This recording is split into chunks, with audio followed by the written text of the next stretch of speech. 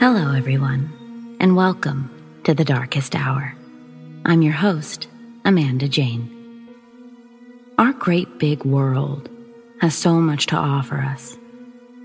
And it's just that, great and big. And along with those stunning characteristics comes its great mystery as well.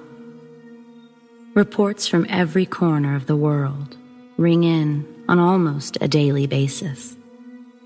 Reports of mysterious sightings, strange experiences, odd feelings and occurrences. Sometimes they are dismissed, sometimes they're undeniable. The reality is, they just likely aren't all-inclusive. For every report made, there's another being buried. And for every person who comes forward, there's someone else too afraid to speak about their experience. I think it's important to share the experiences available to us, to open our minds to the possibility of the unknown.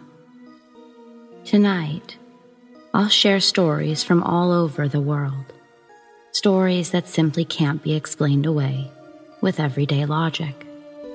The kind of stories that make it a bit harder to deny that there's more out there than we know. So, let's get started, shall we?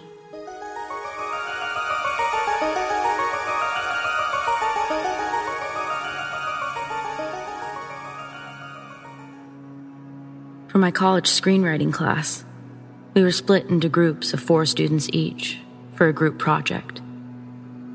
The assignment was to select a myth or legend to base a 10 to 15-page screenplay on. My group thought it would be interesting to choose a cryptid for the project, rather than a well-known historical myth or legend. Our teacher cleared us for the idea, and we started brainstorming.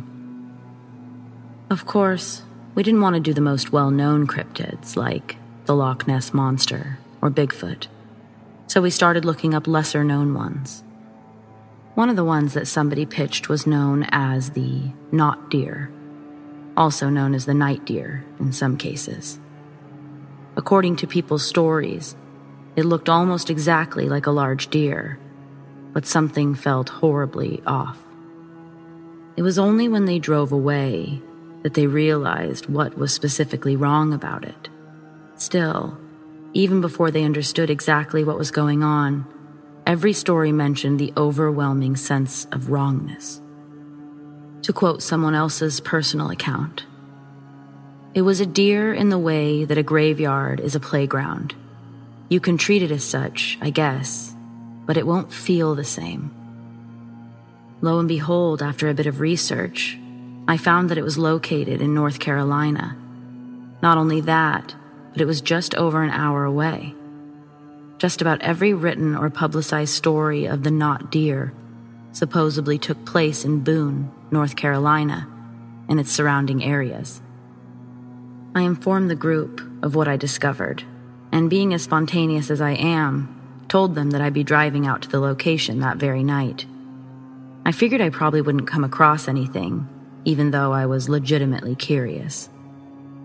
At the very least, it was something interesting to do, and I'd be able to accurately describe the location and ambiance of the area to the main screenwriter.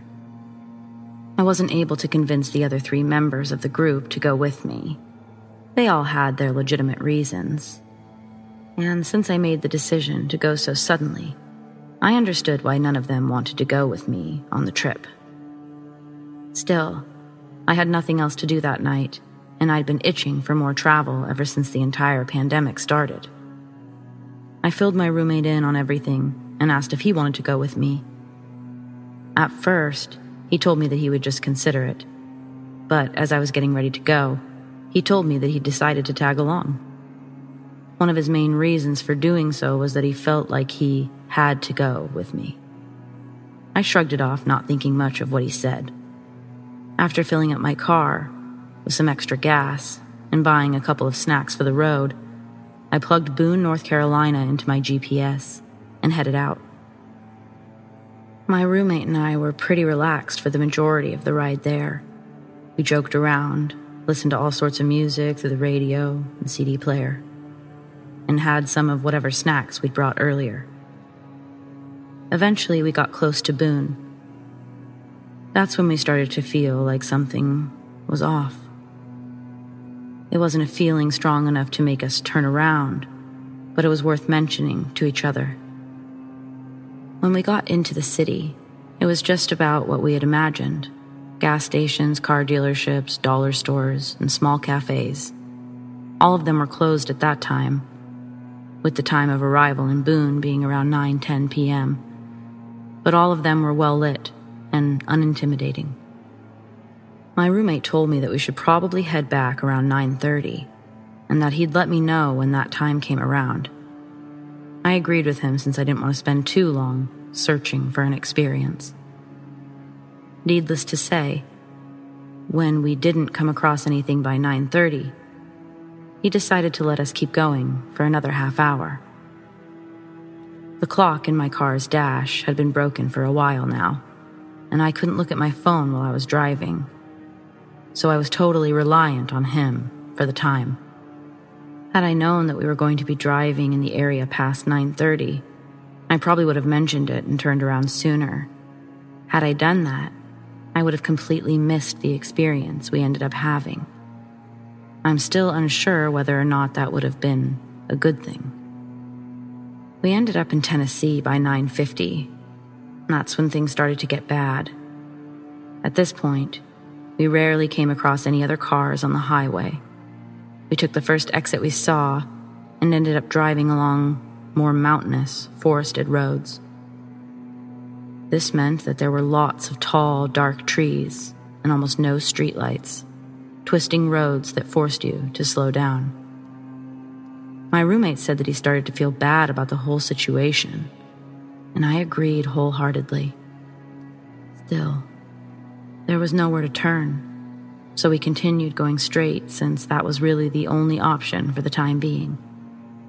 A few different times we got a serious sense of dread, but usually that feeling disappeared by the time we got onto the next section of the road. There were a couple of times that the both of us had started to tear up, not because we were sad or upset, but because it felt so wrong to be there, like it was somewhere we weren't supposed to be. The feeling of dread was very particular, too. It wasn't feeling bad in the sense of depression or anxiety. The best way to describe it is a sense of wrongness. It seemed to come in waves, not sticking around for a long time, but not going away entirely either. By this point, my GPS had stopped working entirely. Both my roommate's phone and my phone said they had full bars, but mine simply refused to connect to anything. Luckily, his GPS was still working fine, so he plugged in the directions for home. It continued taking us down that road for a while longer. The area started to become much more forested as we went on, and the road started to twist and turn much more than it had before. Basically, we had come across the exact area where you'd expect a monster to be. And we started to feel really, really bad. I don't think I can express the feeling well enough with words, but it was the worst we had felt so far. We knew something wasn't right. We both felt like we weren't supposed to be there. We felt like we needed to get out. Since my roommate started getting truly spooked, that put me on edge even more, since he never gets scared of anything. There wasn't much we could do about it, though. The GPS still wanted us to follow the road, so we both awaited its next directions, eager to get on the highway back home. The sense of dread still came and went with every other segment of road we crossed. Eventually, the GPS wanted us to turn. My roommate told me to turn right on that road. I knew he meant to turn right onto the road and follow it straight ahead, but for some reason, I figured we should just turn around and backtrack. I started slowing down, and we both started to feel seriously bad. Like things were very wrong and something was about to happen bad. It was the worst we had felt along the entire trip so far. My roommate said my eyes were glazed over as I kept saying something along the lines of, "I just need to turn around right here. I just need to turn around right here," over and over. The more I said it, the quieter I got, until I was almost at a whisper. Keep in mind that I am normally a fairly loud person, and I had been loud the entire drive up until this point. I pulled off onto a gravel dip on the side of the road. Along the gravel dip was a thin chicken wire fence, shiny and silver. Back on the road behind us was a wall of dirt and rock. We were surrounded by tall, dark trees that blocked most of the night sky. Even with the headlights on, it was difficult to see very far ahead. My roommate said, very forcefully, that we couldn't stop and that we needed to keep going because he felt seriously bad. But I wasn't listening to him. I wasn't quite processing what he was saying. And for some reason, I was having a difficult time hearing him at all. After he realized he wasn't getting through to me, he broke into a literal shout and told me that we had to get out of there because we could not stop and we could not go back that way. It took him using his road rage yell to snap me out of it and get me to speed down the road. The only word I can use to describe what I felt in that moment was absolute terror.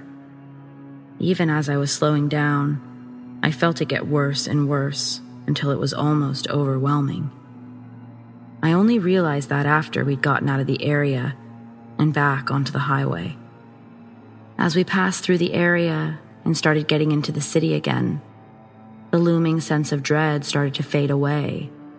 By the time we got back onto the main highway, we felt safe again. But in the moment that I pulled off onto the gravel dip on the road, where I had almost stopped the car entirely, that was the most terrifying experience I've ever had in my life. I would bet my life savings that had we turned around, we would have seen something we never wanted to.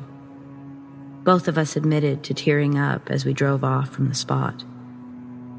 I was much more shaken up than my roommate was, and it took me a little while to fully process what had actually happened. I think it's safe to say, even though I didn't explicitly see anything for myself, I found exactly what I was looking for.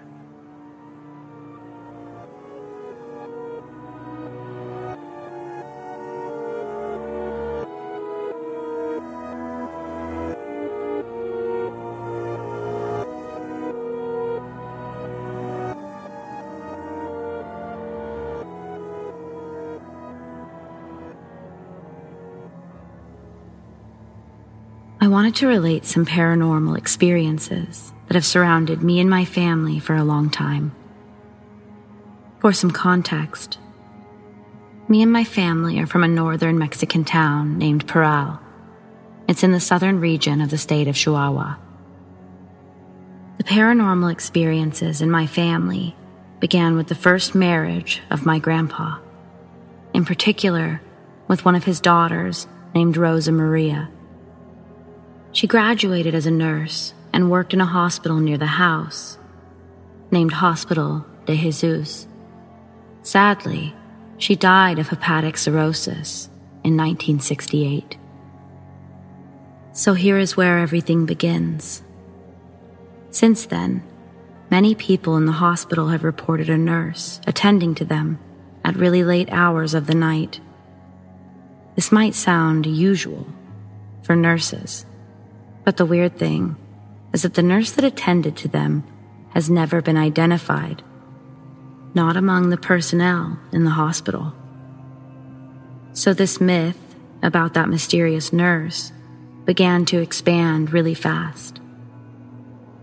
2 years after the death of Rosa Maria, my mother was born, and she was named exactly like her, in her honor, because my grandmother appreciated her so much. Time passed, and when my mother grew up, every time that someone in my family was hospitalized, many people in the hospital thanked my mom for her care and for replacing their medicine. Even though my mother has never worked in the hospital. In fact, she's a teacher, completely different than a nurse. I have experienced this nurse in person when I was in middle school. I was hospitalized because of typhus fever. My mom took me to the hospital, but received an urgent call later that night about my grandma, who was not feeling well. So for obvious reasons, she ended up leaving me at the hospital. Later that night, I noticed that my medicine was finished, and I called a nurse to replace it. Nobody came until 30 minutes later, when a nurse came to the room. She was quiet. She didn't say any words while she was changing the medicine. At first, I felt scared because there was something weird about her. But after she got closer, I'd never felt such calmness and peace of mind. It felt just like as if my mother were there, changing those medicines. When she finished, she just smiled and left. 20 minutes later, a nurse came in with the medicine I'd requested, but she noticed that the medicine was already replaced. She asked me who changed it. After I explained everything that happened, she shot me a really cold look. She explained that all the nurses were busy up to that point, and that she came as soon as she had time.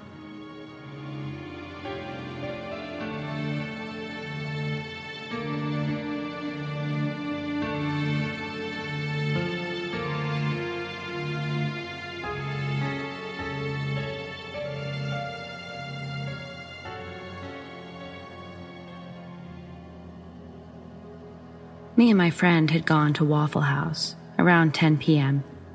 There were a lot of people there. My friend kept complaining about how a dude was staring at her, but she's very striking, and I figured dude was just eye flirting with her. Finally, I turn around to look, and a chill runs down my spine. Absolutely dead eyes, and this man is staring right past me, fixated on my best friend. I thought this was weird. I thought he would look at me since I made it very obvious when I looked at him that I was kind of pissed off. It was a real stop fucking looking at us look that I gave him. My friend is kind of panicking because she's just so creeped out. So I'm like, okay, let's check out and leave. He's to the right of the register, and I looked at him almost the whole time we were checking out. At one point, I literally got right in front of my friend, like shielding her, because she was really stressed out. She doesn't get spooked easily either. So when I stood in front of her, he started leaning to the side, looking around me to stay staring at her. Because I hate when men feel entitled to make women uncomfortable. Plus, his eyes were so wrong, just completely black and terrifying. He really had crazy eyes, and they were really wide open. He never blinked for the 5 minutes I was staring right back at him.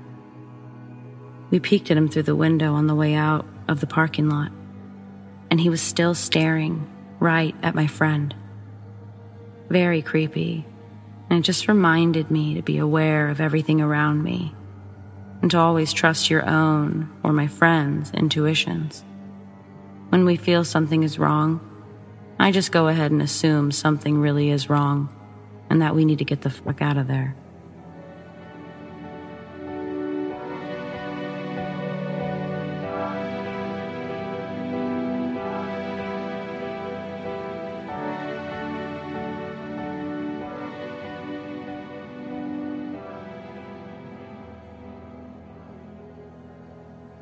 A few years ago, I worked as a masseuse at a spa hotel. I loved my job, and I hung out with several of my colleagues, even in my spare time. We often worked long days, and since I lived about an hour from the facility, it often happened that I would stay over at the hotel. Me and another masseuse, we can call her Hannah, sometimes shared a room. Hannah had worked at the hotel for several years and said that there were some rooms that you wanted to avoid. One evening after dinner at our favorite restaurant, we went to the front desk to check in. We would work another day and then be free for a few days. We paid and received our keys. I noticed that we were given room number 37, one of the rooms that Hannah had warned me about. Hannah and I exchanged glances, and she turned to the receptionist. "Excuse me, but is there any chance we could get another room?" "Unfortunately not. The hotel is almost fully booked." We got the answer. Hannah and I received our receipt and took the elevator down to the first floor. Since it was getting late, we brushed our teeth and went straight to bed. I could not shake the feeling that someone was standing next to the bed, right at my bedside table. It's hard to explain, but it somehow felt like it was a middle-aged man. I pulled the quilt up to my chin and decided I was just imagining it. To calm down, I took a deep breath and adjusted. What happened later is even harder to explain. I've never experienced anything like it. A thought popped into my head, but it didn't feel like the thought came from me. "You can't shut me out." A wave of shock rushed through my body. "Hannah?" I never had time to finish my question before Hannah answered. "Yep, there is definitely someone on your side of the bed." I immediately turned on the light. The room looked just like usual. "I told you I did not like this room," said Hannah, and I mumbled that I understood why. We slept restlessly that night, but no more strange thoughts popped into my head. In the afternoon of the next day, Hannah came looking for me. She told me that she had passed room 37. The room had new guests traveling with their dogs. Right at the beginning of the corridor, Hannah could hear the dogs barking. A woman's voice said, "I don't understand what's wrong with them." A male voice replied, "Beats me, they've never acted like this before." Hannah and I worked for a few more years at the hotel, but we never stayed in room 37 again. Whoever visited us that night, we are convinced that he was not made of flesh and blood.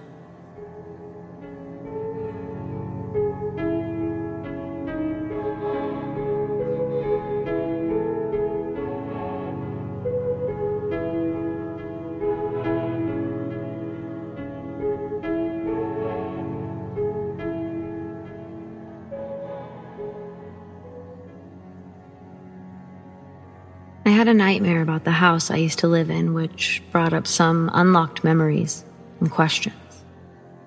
When I was younger, there was a monster in my closet. In the middle of the night, said monster would attempt to open my closet door. Some days it was successful, and the door would creep open, while other days it wasn't so successful, and out of anger, it would bang on my closet door. It, quite frankly, terrified the hell out of me, to the point where I would sneak into my parents' room and sleep on the floor. I tried to tell my parents, but they didn't believe me and brushed it off as silly little kid fears. It wasn't until my sister played the Ouija board in the room that all hell broke loose. On the night my sister played the Ouija, my mother claims to have seen a portal open in her room. She said an unidentified face came out of the portal and let out a scream of agony. The house was never the same after that. There was so much paranormal activity that we went to different religions to try to cleanse that house. One of the people that we hired told my father to dig up the ghost's grave, which was in the back of our house, and burn the bones. The bones didn't burn, so he was told to throw them in the ocean at night. Later that night, my father attempted to throw the bones in the ocean, and I kid you not, the ocean did not want those freaking bones. With every step that my father took forward, the ocean seemed to step away to the point where he was so far out that I could barely make out his figure. But he managed to throw them in, and everything at home relaxed until it didn't. We thankfully managed to move out, but my question is, why throw bones in the ocean?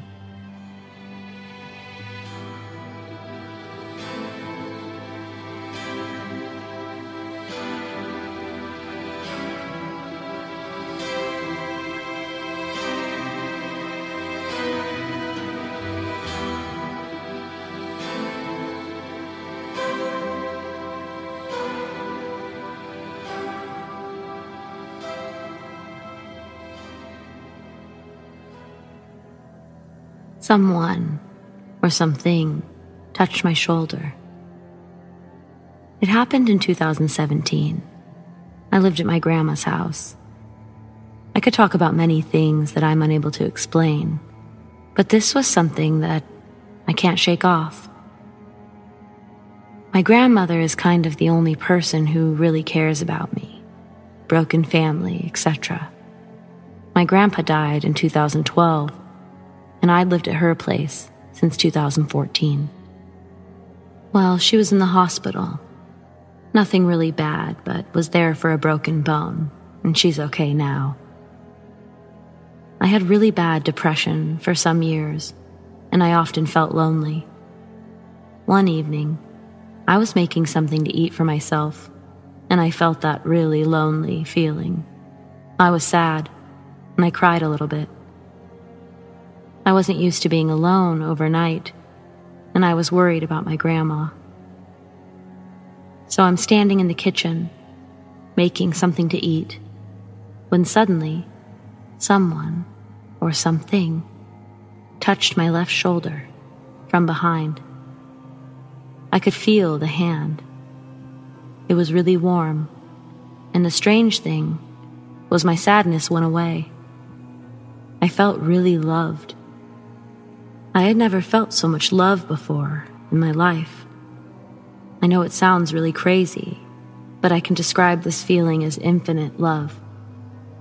All of my worries and sadness went away for this moment, and I only felt love and warmth. I was not afraid. I didn't feel threatened. As I said, many things happened to me that I can't explain, but I never felt something like this. Has anyone else had something similar happen to them? Or does someone know what this could be? I think often about this, and I'm kind of curious what this was. Thank you for every comment or even an answer.